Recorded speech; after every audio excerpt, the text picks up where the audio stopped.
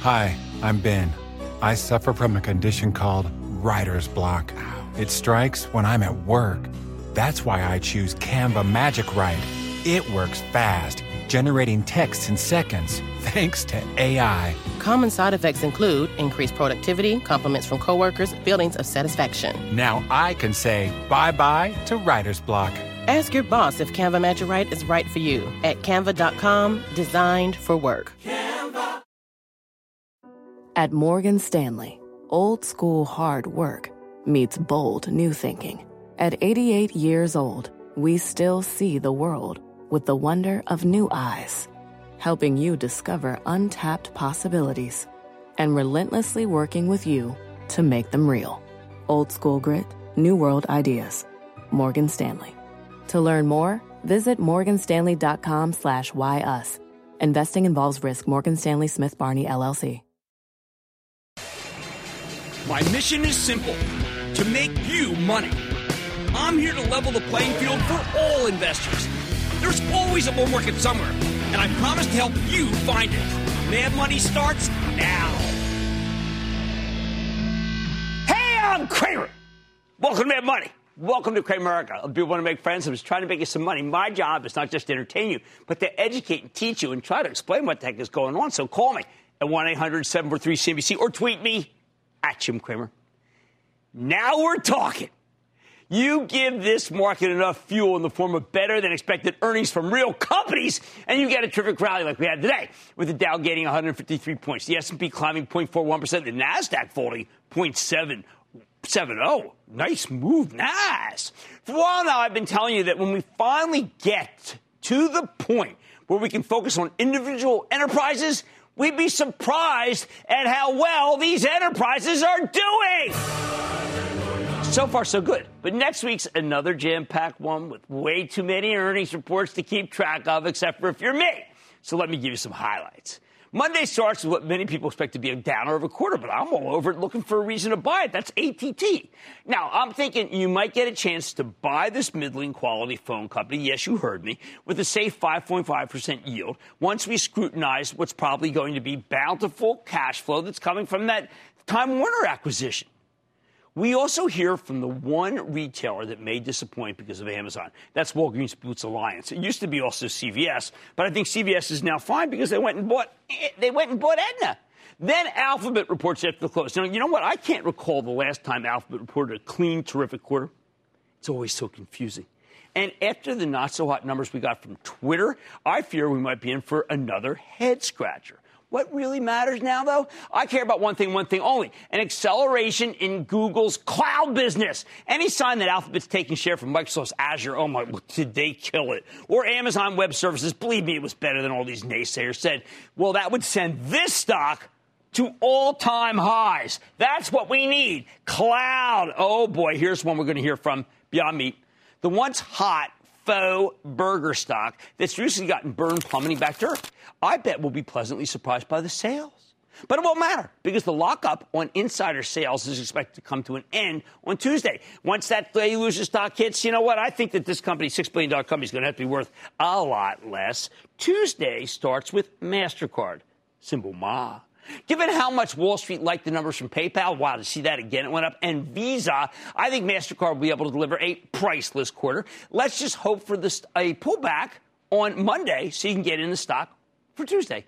Then there's Merck, which got hit this week after Bristol Myers told us about a successful oncological trial that might make them a tougher competitor to Merck. But when Merck reports, I actually expect to see something close to perfection, another buy ahead. Next, how much is General Motors really losing per day? Might as well listen to the call and find out. I remember a time when a strike at GM could send our whole economy reeling, maybe into a recession. Now it's a yawner. And we care more about Tesla's earnings, which were oddly better than expected. We also get results from Cramer fave Shopify, which helps small businesses set up an e-commerce presence. I bet it delivers a clean, solid beat. We've got dispatch also from delivery guru Grubhub. Now, this is important. I don't think there's enough room for Grubhub, Uber Eats, DoorDash, and Postmates. These companies are bashing their heads against each other, which is why I predict pain. After the close, we hear from AMD. If Intel's doing as well, and we sure know it does, what a move today in that stock, that means, well, you should go buy some AMD. It was not up enough ahead of the quarter.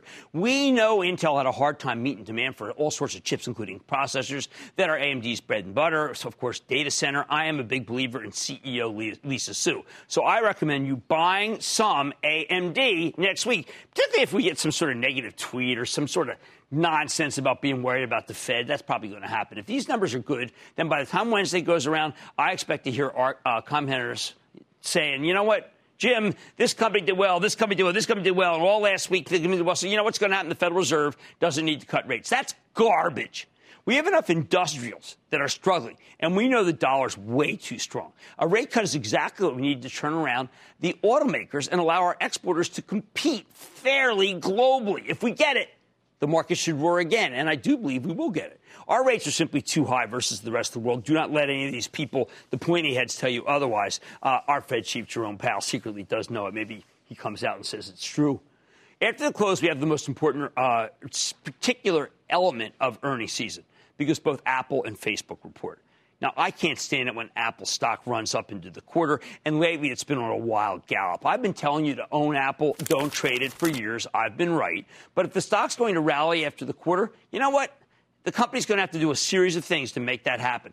Raise numbers considerably. Talk about strong credit card adoption. That's that deal with Goldman.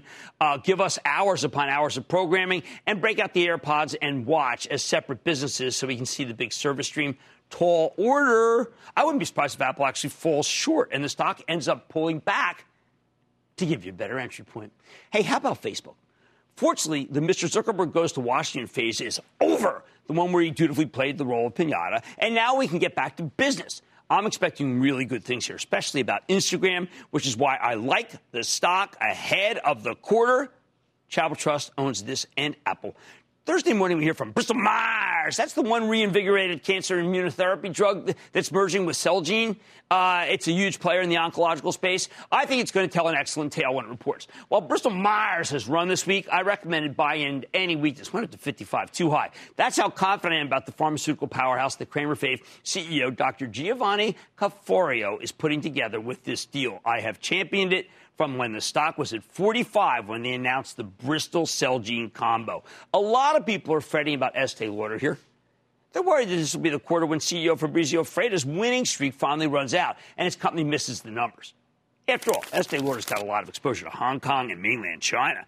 But most of these doubters have never had the privilege of meeting Freda, a brilliant executive. He's figured out how to harness the smartphone, the camera portion of it, even like the 3 cameras in the new Apple phone, and social media, which make people feel like that they need to look beautiful every second of the day in case they get caught in a photo that appears on Snap or on Instagram. I think Estee Lauder transcends trade barriers, which is why I buy some both before and after the quarter's announced. How about Friday? We hear from the 2 best oil companies, Exxon and Chevron.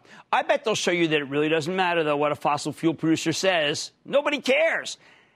You need to recognize that the oil and gas category has become the new coal with the millennial money managers.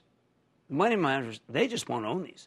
Just watch how Wall Street reacts to these numbers. I think these stocks may be finished unless you're an income-seeking investor who believes that their yields are safe and doesn't mind that they won't be able to grow in a stagnant oil environment, which I suspect is actually going to last for years to come. Bottom line, listen, there are dozens of other companies that I didn't get to opine on here because we simply don't have the time. I wish more executives would be willing to spread out when they report dates, but I've been begging that for years and nothing's changed. Still, after the genuinely better than expected numbers we saw this week, I'm confident about next week, even if the deluge of earnings reports means I won't be able to get, let's say, 1 wit of sleep next week. Instead, I'm going to grab a couple of naps in the green room. Herman in Texas. Herman! Hi, how are you, Jim? I am good, Herman. How about you? Well, I'm fine. I'm calling about Twitter. It has been as high as 45, and then they reported terrible earnings, and it's down to 30 now. But it's part of the lexicon now. I mean, we use Twitter like we used to use Xerox as a name, and I was wondering if there's any a good entry point. I thought it was tempting all day today, Herman. I really did. I said, okay, enough is enough. What hurt the stock more than anything else in the world was attitudinal. They sounded so down that you felt like, wow, I mean, maybe it's not as good. I think that you can start buying it here, but they need a let's say a cheerleader in chief there, because wow, it was just so negative that even I, a big Twitter supporter, said, no way, no how. Marla in Mississippi. Marla. Hi, Jim. First, thank you so much for diligently doing your homework to produce such a great show. Thank you. My question concerns shares of the bankrupt utilities company, PG&E. Yeah. The shares plummeted again today upon speculation its tower sparked another California wildfire. In light of the prospect of additional liability, do you think the company can successfully emerge from bankruptcy and be a good mad money investment, or is it too hot to touch? I think too hot to touch, and it wouldn't be the common stock. I remember when Lilco had a problem, the old Long Island Lighting, and you had to buy all sorts of other pieces of paper other than the common stock. The common stock here just does not intrigue me. I'm sorry, but I like the concept, but it doesn't intrigue me. Let's go to Michael in Florida, please. Michael. Hey, Mr. Kramer, how are you? I am good, Michael. How about you? I'm doing great. Thanks for taking my call. Of course. I'm calling about Bed Bath & Beyond today, BBBY. They're getting a new CEO. He takes over November 4th from Target. Right. I'm in the stock about $12, and it closed today at $14.27, down 5 cents or so.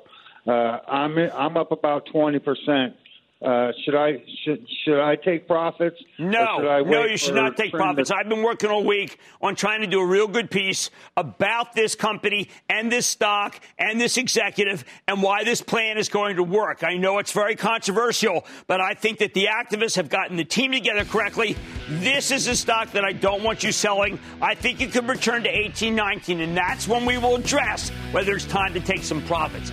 This week showed us what can happen when we finally get to focus on what real companies are doing rather than just the indices in the bond market. And next week could have the same fate. Oh, man, tonight, American Airlines is flying high after earnings today, but can its turbulent market and its Boeing problems make it so that it can get out of what some people think is a stock tailspin? We're going to sit down with the CEO. Then, are you buying what Honeywell is selling?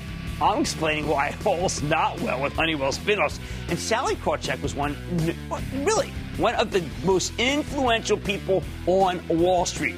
I didn't say woman, but people. But now she's looking to help women break down the walls they face. I do not want you to miss my exclusive with the co-founder of Ellevest. I am telling you, you must watch it. Stay with Kramer. Don't miss a second of Mad Money. Follow @Jim Cramer on Twitter. Have a question? Tweet Cramer. #MadTweets. Send Jim an email to madmoney@cnbc.com or give us a call at 1-800-743-CNBC. Miss something? Head to madmoney.cnbc.com. Welcome to the Canva guided meditation for stress at work. Impending deadline?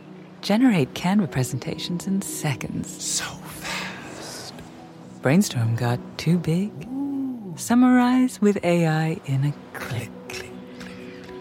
Writer's block?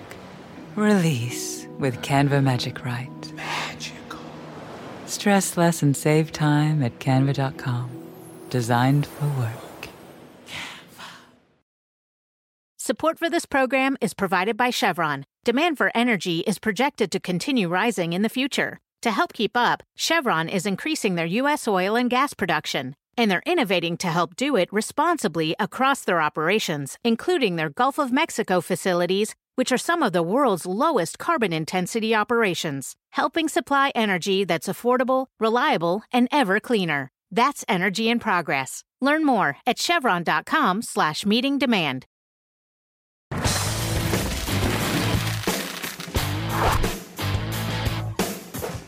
Is it finally time to get more constructive on the airline stocks? Despite low fuel prices and strong consumer, the airlines have been struggling for most of the year. Some of that is due to Boeing's 737 MAX catastrophe. Some of it's due to tough labor negotiations. And some of it comes down to competition.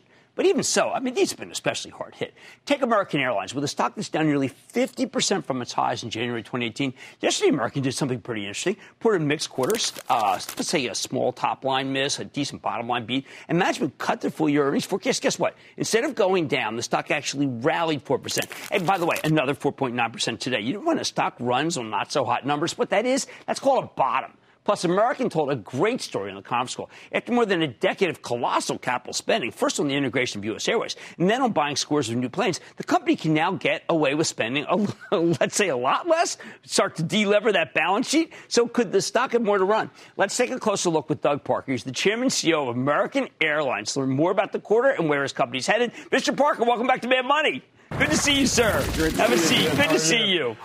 I was so heartened on the call because you're solving labor problems, which you said is a must. Right. You're talking about urgency in making the shareholder, let's say, make much more money. Right. But you're also saying that because of the end of the big spend, now you can start returning, delever, maybe even buy back stock. It's the right moment. It is the right moment. Look, you know, we've had to invest, and you know, we merged two airlines that hadn't been invested in for a long time. We had to go modernize our fleet. We merged these airlines in 2013. Over 6 years, we spent $31 billion in CapEx for an airline our size, even our size. That's never been done before. But we had to do it. So now it's behind us, though. We now have the youngest fleet in the business. We don't have those needs. And it falls off pretty precipitously. So after averaging $5 billion a year in CapEx for the last 6 years, it falls off to around $3.5 next year, about $2 billion the year after that. What that means is, even if we don't grow our earnings in the next 2 years, which, by the way, that would be a horrible miss for us. Right. We certainly believe we can grow earnings in the next 2 years, but just for an analysis, keep the earnings flat. Okay, but we'll have $5.5 billion in free cash flow. No, there's an elephant in the room, though. Yeah. And the elephant in the room is that you say Boeing shareholders should bear the cost of Boeing's failures, not American Airlines shareholders. And you said it could be $540 million pre-tax that they could owe you. Do they have the ability to even pay it? That's for them to figure out. But they owe it, right? They owe it. Of course they do. Right. That's our view. Right. Again, we're a customer. Yeah. And they haven't provided the service that they were to provide their customers. They know that. And the reality is, we've already borne all sorts of damages to our customers, to our team, and to our shareholders. Certainly, the shareholder piece should be borne by the Boeing shareholders, not the American Airlines shareholders. What happens when you say that to them? Do they say, "Hey, listen, give us a chance," or "That doesn't seem right," or are they just saying, "Yes, you are a customer, and the customer's always right," which you and I know is what they should be saying? Yeah, and again, they haven't said we're not right. Okay. Right. So what they've said is we need to talk. We've had preliminary negotiations. They're hard to have final negotiations until you know what the real damages are, and we don't know what the real damages are until the aircraft is back flying again. So that's what's most important, of course. But I do feel good about the fact that once we are able to get down to brass tacks, that they will come to the table and be prepared to do what's right. Okay, I fly American Airlines quite a bit, and I have never been on a plane that wasn't completely full, where I hear it being.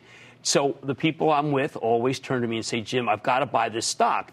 I've never been on American Airlines that wasn't totally full." What do you say to those people that given the stock's down 50%? They should buy the stock. Why? Because there's labor issues, competition. Look, people don't see the full picture when they look at that full plane. Yeah, and what people paid to be on the plane. Right. In some case, it's an incredibly intensive, competitive business. The fares are, in many cases, if the entire airplane was full of the lowest fare, we wouldn't come close to covering the cost of the travel. It's competitive, and it's a tough business. That's okay. We're okay with that. But it feels a lot better of late, and demand for air travel is really high and strong and continues to be. So we feel very good about the future. I think finally on this call, I'm starting to hear you're catching up. Digitization, you're starting to catch up to the rest of the world in terms of what companies have done with technology, right? Yeah, I mean, again, We have a lot of initiatives going forward, and in some sense, you're right. We're catching up with the rest of the world. When you integrate two airlines, it sets you back on your technology because we got to take two systems and make them one.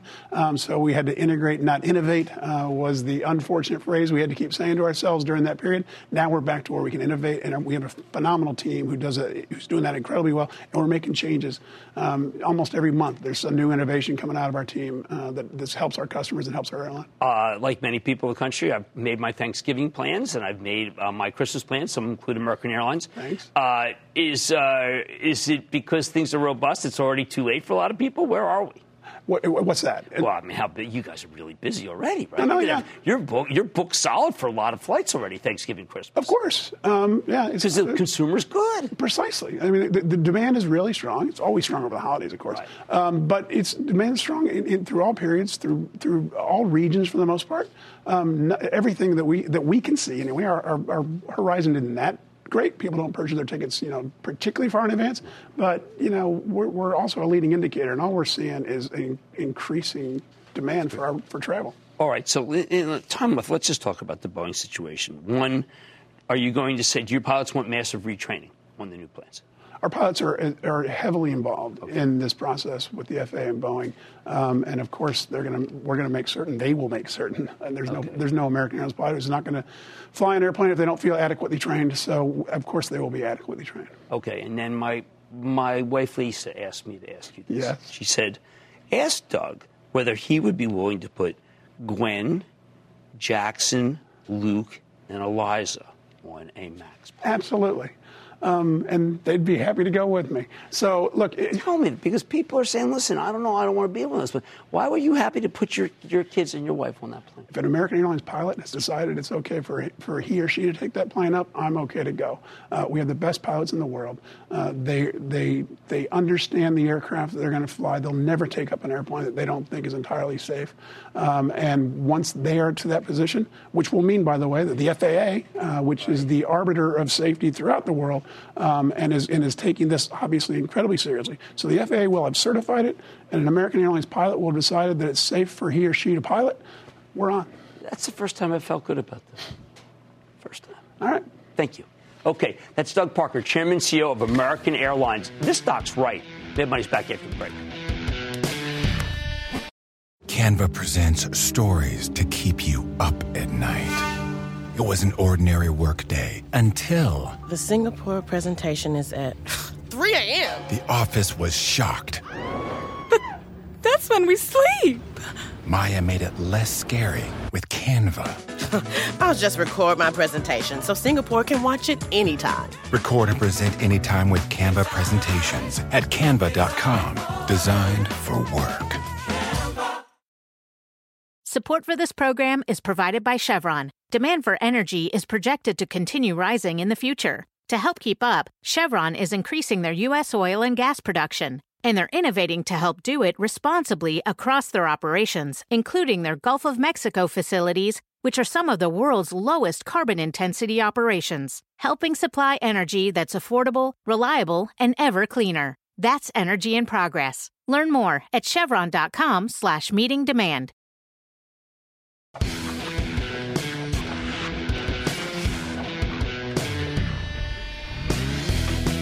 Roughly a year ago, longtime Cramer fave Honeywell broke itself up into 3 separate companies,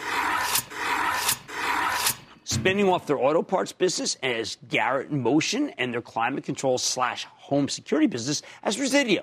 Since then, I've been following the situation pretty darn closely, but both because I own Honeywell for the Travel Trust. Oh, you can follow along by joining the ActionAlertsPlus.com club. And because, I love these breakup stories. I always feel they create good value. However, some spin-offs are a lot more enticing than others. Sometimes a big conglomerate breaks itself up because it's sitting on an underappreciated asset that's not getting enough respect from them, not enough attention. Other times, though, you spin out a division because it's struggling and you want to wash your hands of it. And that's what Honeywell did here. They washed their hands of the super cyclical auto parts and climate control divisions, residential kind. The new, leaner, meaner Honeywell can focus on aerospace, non-residential construction, and industrial software, which are more consistent end markets. That was a brilliant call. In the last few months, Garrett Motion and Resideo have been hammered, with Resideo in particular just getting entirely obliterated this week in a fashion that I didn't think was possible. Now that we've had a year to observe these new independent companies, I think it's worth giving them another look, along with Honeywell itself. So have the spinoffs come down to the point where they're attractive here? No. Let me make this crystal clear. Honeywell's a very smart company run by the brilliant Darius Adamczyk, and you don't want to be buying what he's selling. If he didn't want exposure to autos and climate control here, then maybe you shouldn't want it either. Let's take a look at them one by one, starting with Garrett Motion, which makes components for the auto industry. Always been the best in its industry, believe me. They sell turbochargers, which I always loved when things were good in the auto industry. There's the best, electric boosters, and some software for cars and trucks, always considered to be the gold standard. Now, Garrett had the misfortune of being spun off right into the market-wide meltdown at the end of last year. The stock plunged from $18 and change in October all the way down to $11 by early December. After that, it briefly got its groove back. By late April, Garrett traded at $19.71. But then it rolled over again, and it hasn't really looked back since, sinking to $9 and change as of today. The darn thing's been cut in half over the last 6 months. No wonder Honeywell wanted it out. I think the weakness here actually makes a ton of sense. Garrett's an auto parts company, and the auto industry's in dire straits, not to be confused with the band Dire Straits, because Ford and GM definitely are not the sultans of swing. GM reports next week, but Ford the other night was just not so good. If we're building fewer cars, of course, Garrett's going to sell fewer turbochargers. For a while, the stock appeared to be cheap, but this was one of those what we call value trap situations that you often find right before a cyclical downturn. For instance, at the end of March, Garrett looked like it was selling at just 4 times earnings. And that should have been, though. See, what that is a huge red flag. Oh, I have to throw a yellow flag because I'm on the wrong side of the thing here. I'll throw a yellow flag. Stocks simply don't get that cheap unless Wall Street genuinely believes that the estimates are about to be crushed. In July, sure enough, Garrett reported a hideous revenue shortfall and slashed its full-year organic growth. And now the stock, what can I say? It has become a total punching bag. Here we go. We know Garrett reports again in 2 weeks, and I doubt you'll like what you hear. Why not? Because last month we learned that the CFO, Chief Financial Officer, will be leaving the company to, quote, pursue other interests. You hate to see a top executive leave after just 1 year as an independent company. Even if this particular executive has been doing a bad job of forecasting where the business is headed. It's just not a sign of confidence. For the moment, Garrett's a show-me story in an awful market. We need to see some evidence of a turn in the auto industry before we can think of owning this one. I don't see such a turn. How about this Resideo, the maker of home climate control and security systems? Okay, just like Garrett, this thing got hammered right after the spinoff because the market was rolling over. The stock started trading at $28 before sinking to $19 at its lows. Unlike Garrett, though, Resideo didn't get much of a bounce, climbing to 26 at its highs in February. For the next 8 months, the stock gradually worked its way down to $15 as the company posted a series of not-so-hot quarters, which brings us to Tuesday night, when Resideo pre-announced a stunning shortfall and the stock collapsed, plunging nearly 40% the next day to $9 and change. With our current ultra-low mortgage rates, you'd think they'd have a winner here. You'd think business might be getting better for a company that's linked to the red-hot housing market, at least judged by the soaring housing stocks. Nope. Resideo pre-announced some awful numbers for the third quarter, as well as slashing its full-year forecast. Even worse, we learned, that the chief financial officer of this one's leaving, too. It's almost comical how both Honeywell spinoffs are losing their CFOs here. Management's so worried that they told us that they're conducting a comprehensive operational and financial review. That's not something you do when times are good, and it's something they should have thought about before they spun it off. Turns out Resideo is having some serious company-specific issues. Their legacy portfolio of thermostats and security systems are a bit dated. Much less attractive in a world where everyone wants connected versions of the stuff from Google or Amazon. Resideo is developing their own smart systems, but they carry lower margins, and the rollout's been marred by execution problems. That said, housing is a much better end market than autos. I think Resideo stock is genuinely cheap here. But management can't seem to get out of their own way. My view, don't even consider buying this one until we see some sign that management has a plan to turn things around. After catching up with these two spinoffs, I have even more respect for the actual stock, Honeywell, the parent. Getting rid of Garrett and Presidio right at those moments where the economy had peaked, it was brilliant. Right now, Honeywell is one of the best performing industrials out there. It's up 30% for the year. In an environment that's been tough on the industrials, they'd be doing much worse if they had held on to the housing and auto divisions. Instead, they're in surprisingly good shape. Last week, Honeywell reported a robust quarter, a nice earnings beat with a small revenue miss, but mostly okay guidance.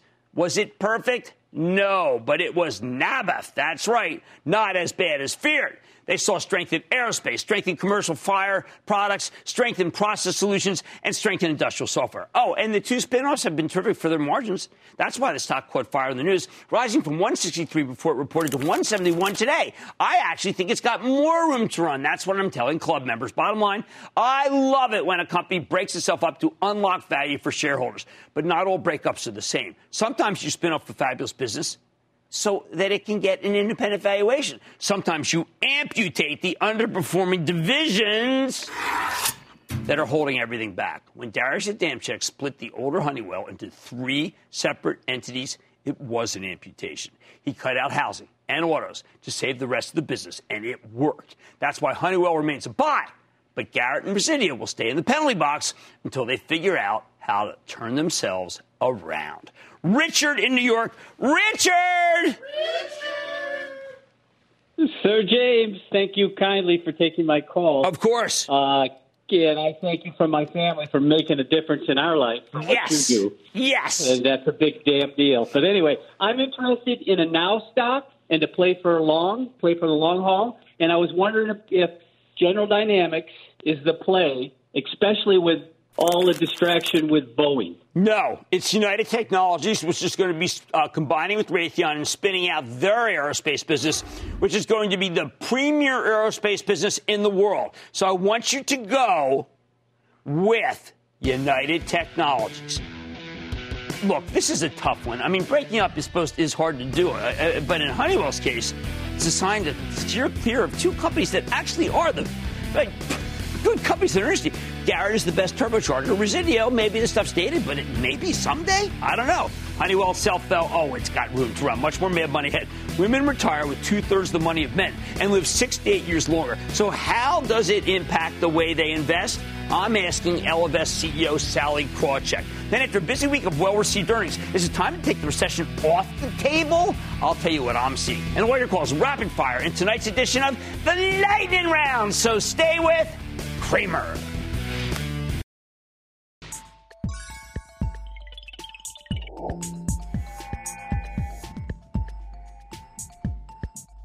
When I heard this was National Business Women's Week, there was one woman I just had to have on the show. Sally Krawcheck, the legendary former CEO of Merrill Lynch's wealth management business.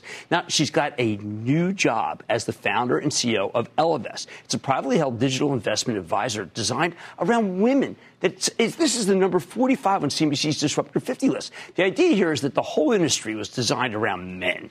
You might think this stuff would be naturally gender neutral. Big differences. For example, women tend to live a lot longer than men, which means you got to put different thoughts entirely toward retirement. That's a brilliant concept, which is why Ellevest has been growing like a weed.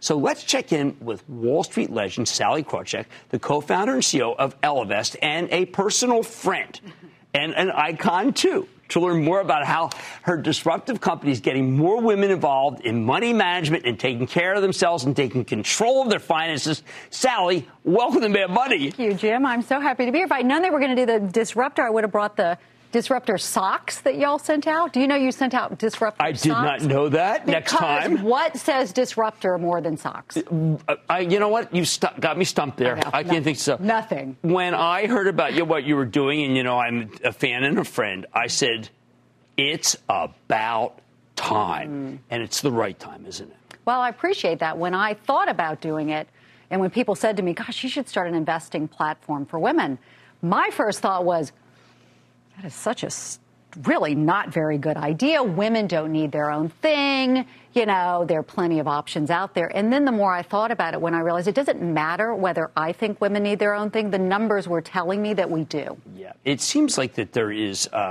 the ratio of women in the world versus women in this industry is particularly bad. Oh, my gosh. It is a male-dominated business. I mean, the vast majority of financial advisors are men, call it 85%. The vast majority of mutual fund managers are men, 90%. The vast majority of mutual fund money, 98% of mutual fund dollars are run by men, despite the research that tells you women are as good, certainly not worse, investors than men. I think, and I believe this, that there is inherent discrimination in our industry. Look, Jane Fraser, terrific banker, just now elevated. Maybe one day a woman will run a major bank. Isn't this in 2019 crazy? But here's the crazier part about it, which is that Wall Street as an industry is all about no emotion, just the facts. Let's go after returns, highest risk-adjusted returns. No offense, cream rises to the top. And yet it hasn't tapped into a really very powerful means of driving greater performance, which is cognitive diversity, which is often driven by diversity of gender, background, perspective, et cetera. So here you have this, in theory, pure meritocracy that is not at all diverse. All right, so let's say I sign up with you, and apparently, growing a tremendous amount per month. So I want to be part of the army, of Sally's army. What do I get? Where do I start? Well, we take men, too. I love to say, on our digital side, our investing algorithm simply kills you sooner. Right. And sadly has you earn more. And so, we have a digital offering, which is where we started, which is an online experience tailored to women in explicit ways, such as this gender awareness of life expectancy, but in some sort of smaller ways, too. For example, we learned that men will invest through verbiage, jargon, that they're like, I don't quite know what that is. Here, let me go. Right. Women, whoa, let me get out the old finance dictionary. And we have about 1,000 little differences. So we have a digital business. We also now have a high net worth business where we have financial advisors who are engaging with women and our allies as well. Now, because my family, my situation, my wife was at one point an ex-wife, as you know, and I felt that ex-wives in particular are treated as if they are, I'm going to say a pejorative term, dopes by the male men in the industry. This seems like 50% of the marriages end in divorce. Lots of smart women mistreated because it's like, oh, well, she doesn't know anything. You could be an antidote to that. Well, I don't know that I would agree with every word that just came out of your mouth. What I would say is that for us as women, society has really said, you're not that great with money. Let the man manage it. Right. 90% of women manage their money on their own at some point in their lives. When women outsource it to their spouse or partner, 75% have a negative surprise when that money management comes back to them. And so for some women, what the existing offering works just fine. Right. But there is a big need there for an offering that's really focused on women. Now, people are listening to this and they're saying, well, you know what? How do I get shares in Ellevest? Because this Sally Krawcheck, it's total winner. I really like this idea for the company. But it's not yet, right? No. We're venture funded.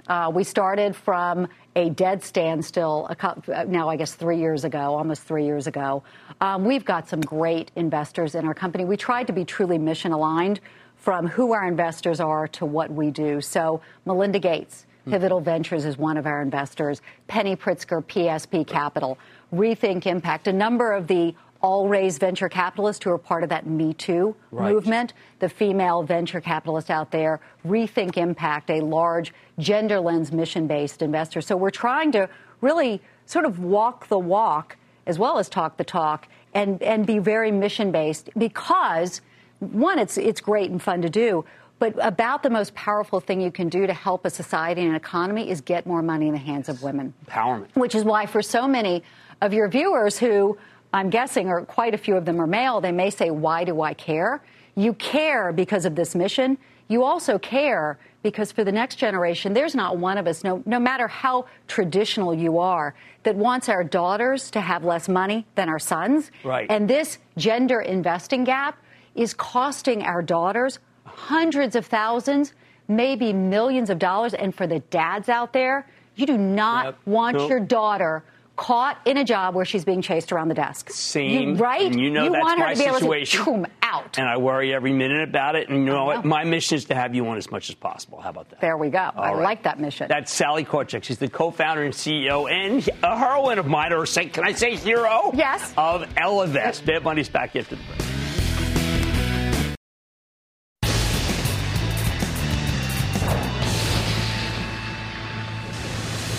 It is time. It's time for the light round. What's that, Ralph? Of course, one of those hits. And then the lighting round is are you ready? Skate down to the light round. We're starting with Casey in California. Casey. Booyah. Casey Westerman from San Jose, California. Great to have you. Jim, I've been a fan of yours since I was 14 years old. See, I love that. I love that. Go ahead. I've owned microchip technology for 10 years. It's been stagnant for the last 2 years. Yeah. Is it a sell or a hold? It's too much, honestly. It's too much like Texas Instruments. I want you to make the switch and go into NVIDIA, even though it's had a run. Marvell, if you think that NVIDIA's had too big a run. Greg in Florida. Greg. Hi, Kramer. Booyah. Booyah. I just woke up from a coma, and sweet baby Jesus, I lost $100,000 on Del Taco from their recent earnings report. Should I keep it or sell it? You know, it can go for a bounce, but the whole restaurant group is under a lot of pressure. When McDonald's stock can go down 15 straight points, I do not want to be in Del Taco. Greg in Arkansas. Greg! Good afternoon, Jim Kramer, and a big Arkansas Razorback booyah to you, sir. Now you're talking. What's happening? Jim, I wanted to know what you thought about a great company in my home state, Tyson Foods. I think Tyson Foods is doing a remarkable job. They've got the protein. It's the protein story. Stock has come down a lot. I think it's an interesting level. By the way, can I just say that their pea-based chicken tenders are dynamite? Let's go to Bernice in Nevada. Bernice. Oh, Jim. Bernice. Yes, I'm here. Okay, you're up. Okay, Jim, I love your show. Thank you. I'm totally addicted to it. Wow. I've got a question, though. Okay. I bought Chewy in July. I paid $34 for it, and I'm seeing it going the other way.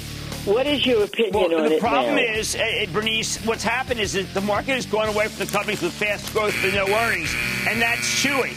I think if Chewy goes up even a little bit, I think you should get out of position. There are many other. Look, if you're going to be in that, might as well go be in Amazon, which was down 130. I said to buy it down 130, closed less than 130, and that's a better stock to be in. Jamie in Texas. Jamie. Hi, Jim. Thank you for taking my call. Oh, you're welcome. My question is on Progressive Insurance. Their third quarter net premium and policy in force growth looked solid. Earnings per share was also a beat. Yet the stock performance is off 14% since July.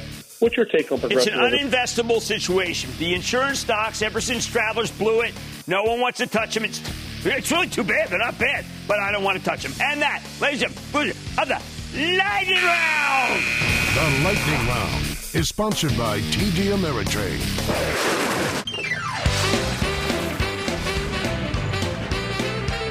Ooh, yeah, and woo! And this is a big but, Sir Mix-a-Lot but. Is there like a Toronto Raptors game today? Maybe we could watch that.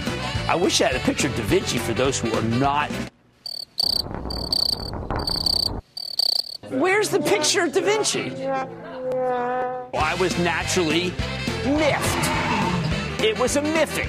Human sacrifice. Dogs and cats living together. Mass hysteria! I love index funds. I love index funds. I love index funds. I love index funds. Marsha! Tom, you can't see the show, but I have a dunce cap on. I feel like a complete idiot.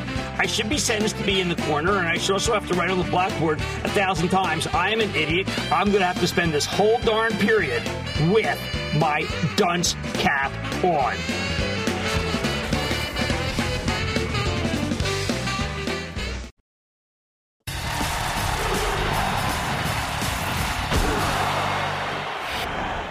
Have we finally taken the possibility of a recession off the table? After this week, it sure feels that way. On top of the lessening of the trade tensions with China, potential maybe even for a Brexit resolution, and the high probability that the Fed gives us another rate cut next week. We're also getting some powerful evidence from earnings season. evidence to suggest the economy might be actually better than you think.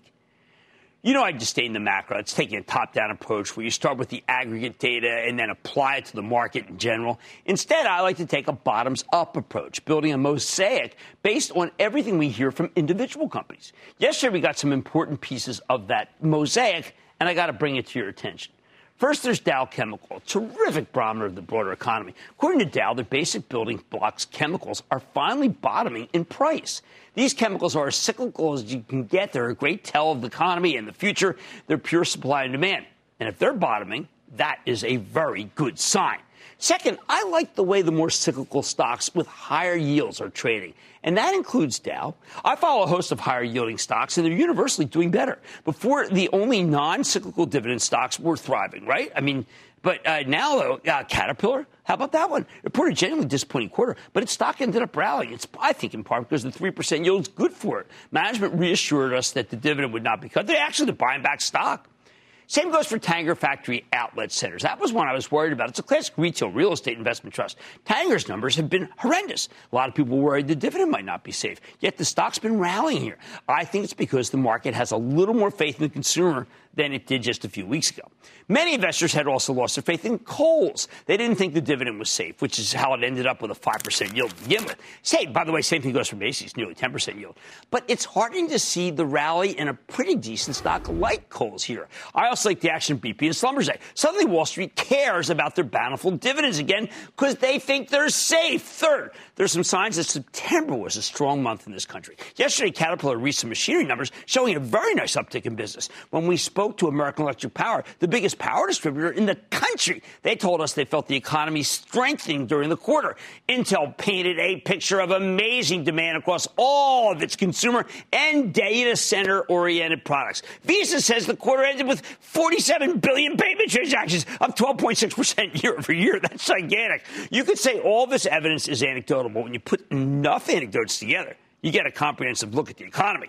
And what I see here isn't at all recessionary. Oh, don't forget about Jamie Dimon, the CEO of J.P. Morgan. He indicated the consumer's in great shape. Don't forget that a bunch of industrials managed to put up the surprisingly solid quarters in the last 2 weeks, despite the worldwide slowdown. Think Illinois Toolworks, Honeywell, United Technologies. These are supposed to be really cyclical companies, but ITW just reported weak sales with excellent earnings. And what happened? The market lapped it up. Now, what if you take away one of our bullish props? What if the Fed decides not to cut next week? I say the Fed would have to be nuts not to cut. Our international companies are still struggling, and only the ones managed by truly resourceful CEOs have their stocks holding up. The dollar's been a major headwind for quarter after quarter. The auto companies need cheaper financing, which is based, by the way, on the short rates that are controlled by the Fed. There's no inflation, which means there's really no reason not to cut. The idea that Jay Powell should save the next rate cut until we need it more is just plain silly, even though I hear it articulated all the time. That's like saying you should only go to the doctor once you get sick.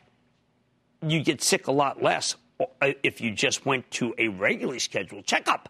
Think of this rate cut as a vaccination. Look, if we can take the recession thesis off the table, it's a huge positive for the market. Let's just hope the Fed listens to our pleas and gets it right. Stick with Cramer.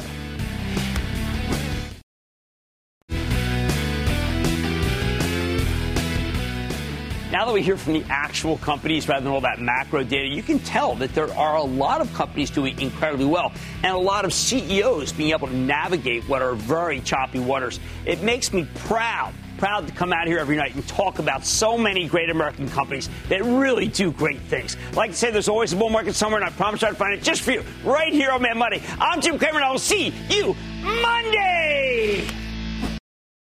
How do you land your dream job? It starts by acing the interview. Learn exactly what hiring managers are looking for with CNBC Make It's new career-boosting online course. Get the limited time offer. Register now at cnbcmakeit.com/courses.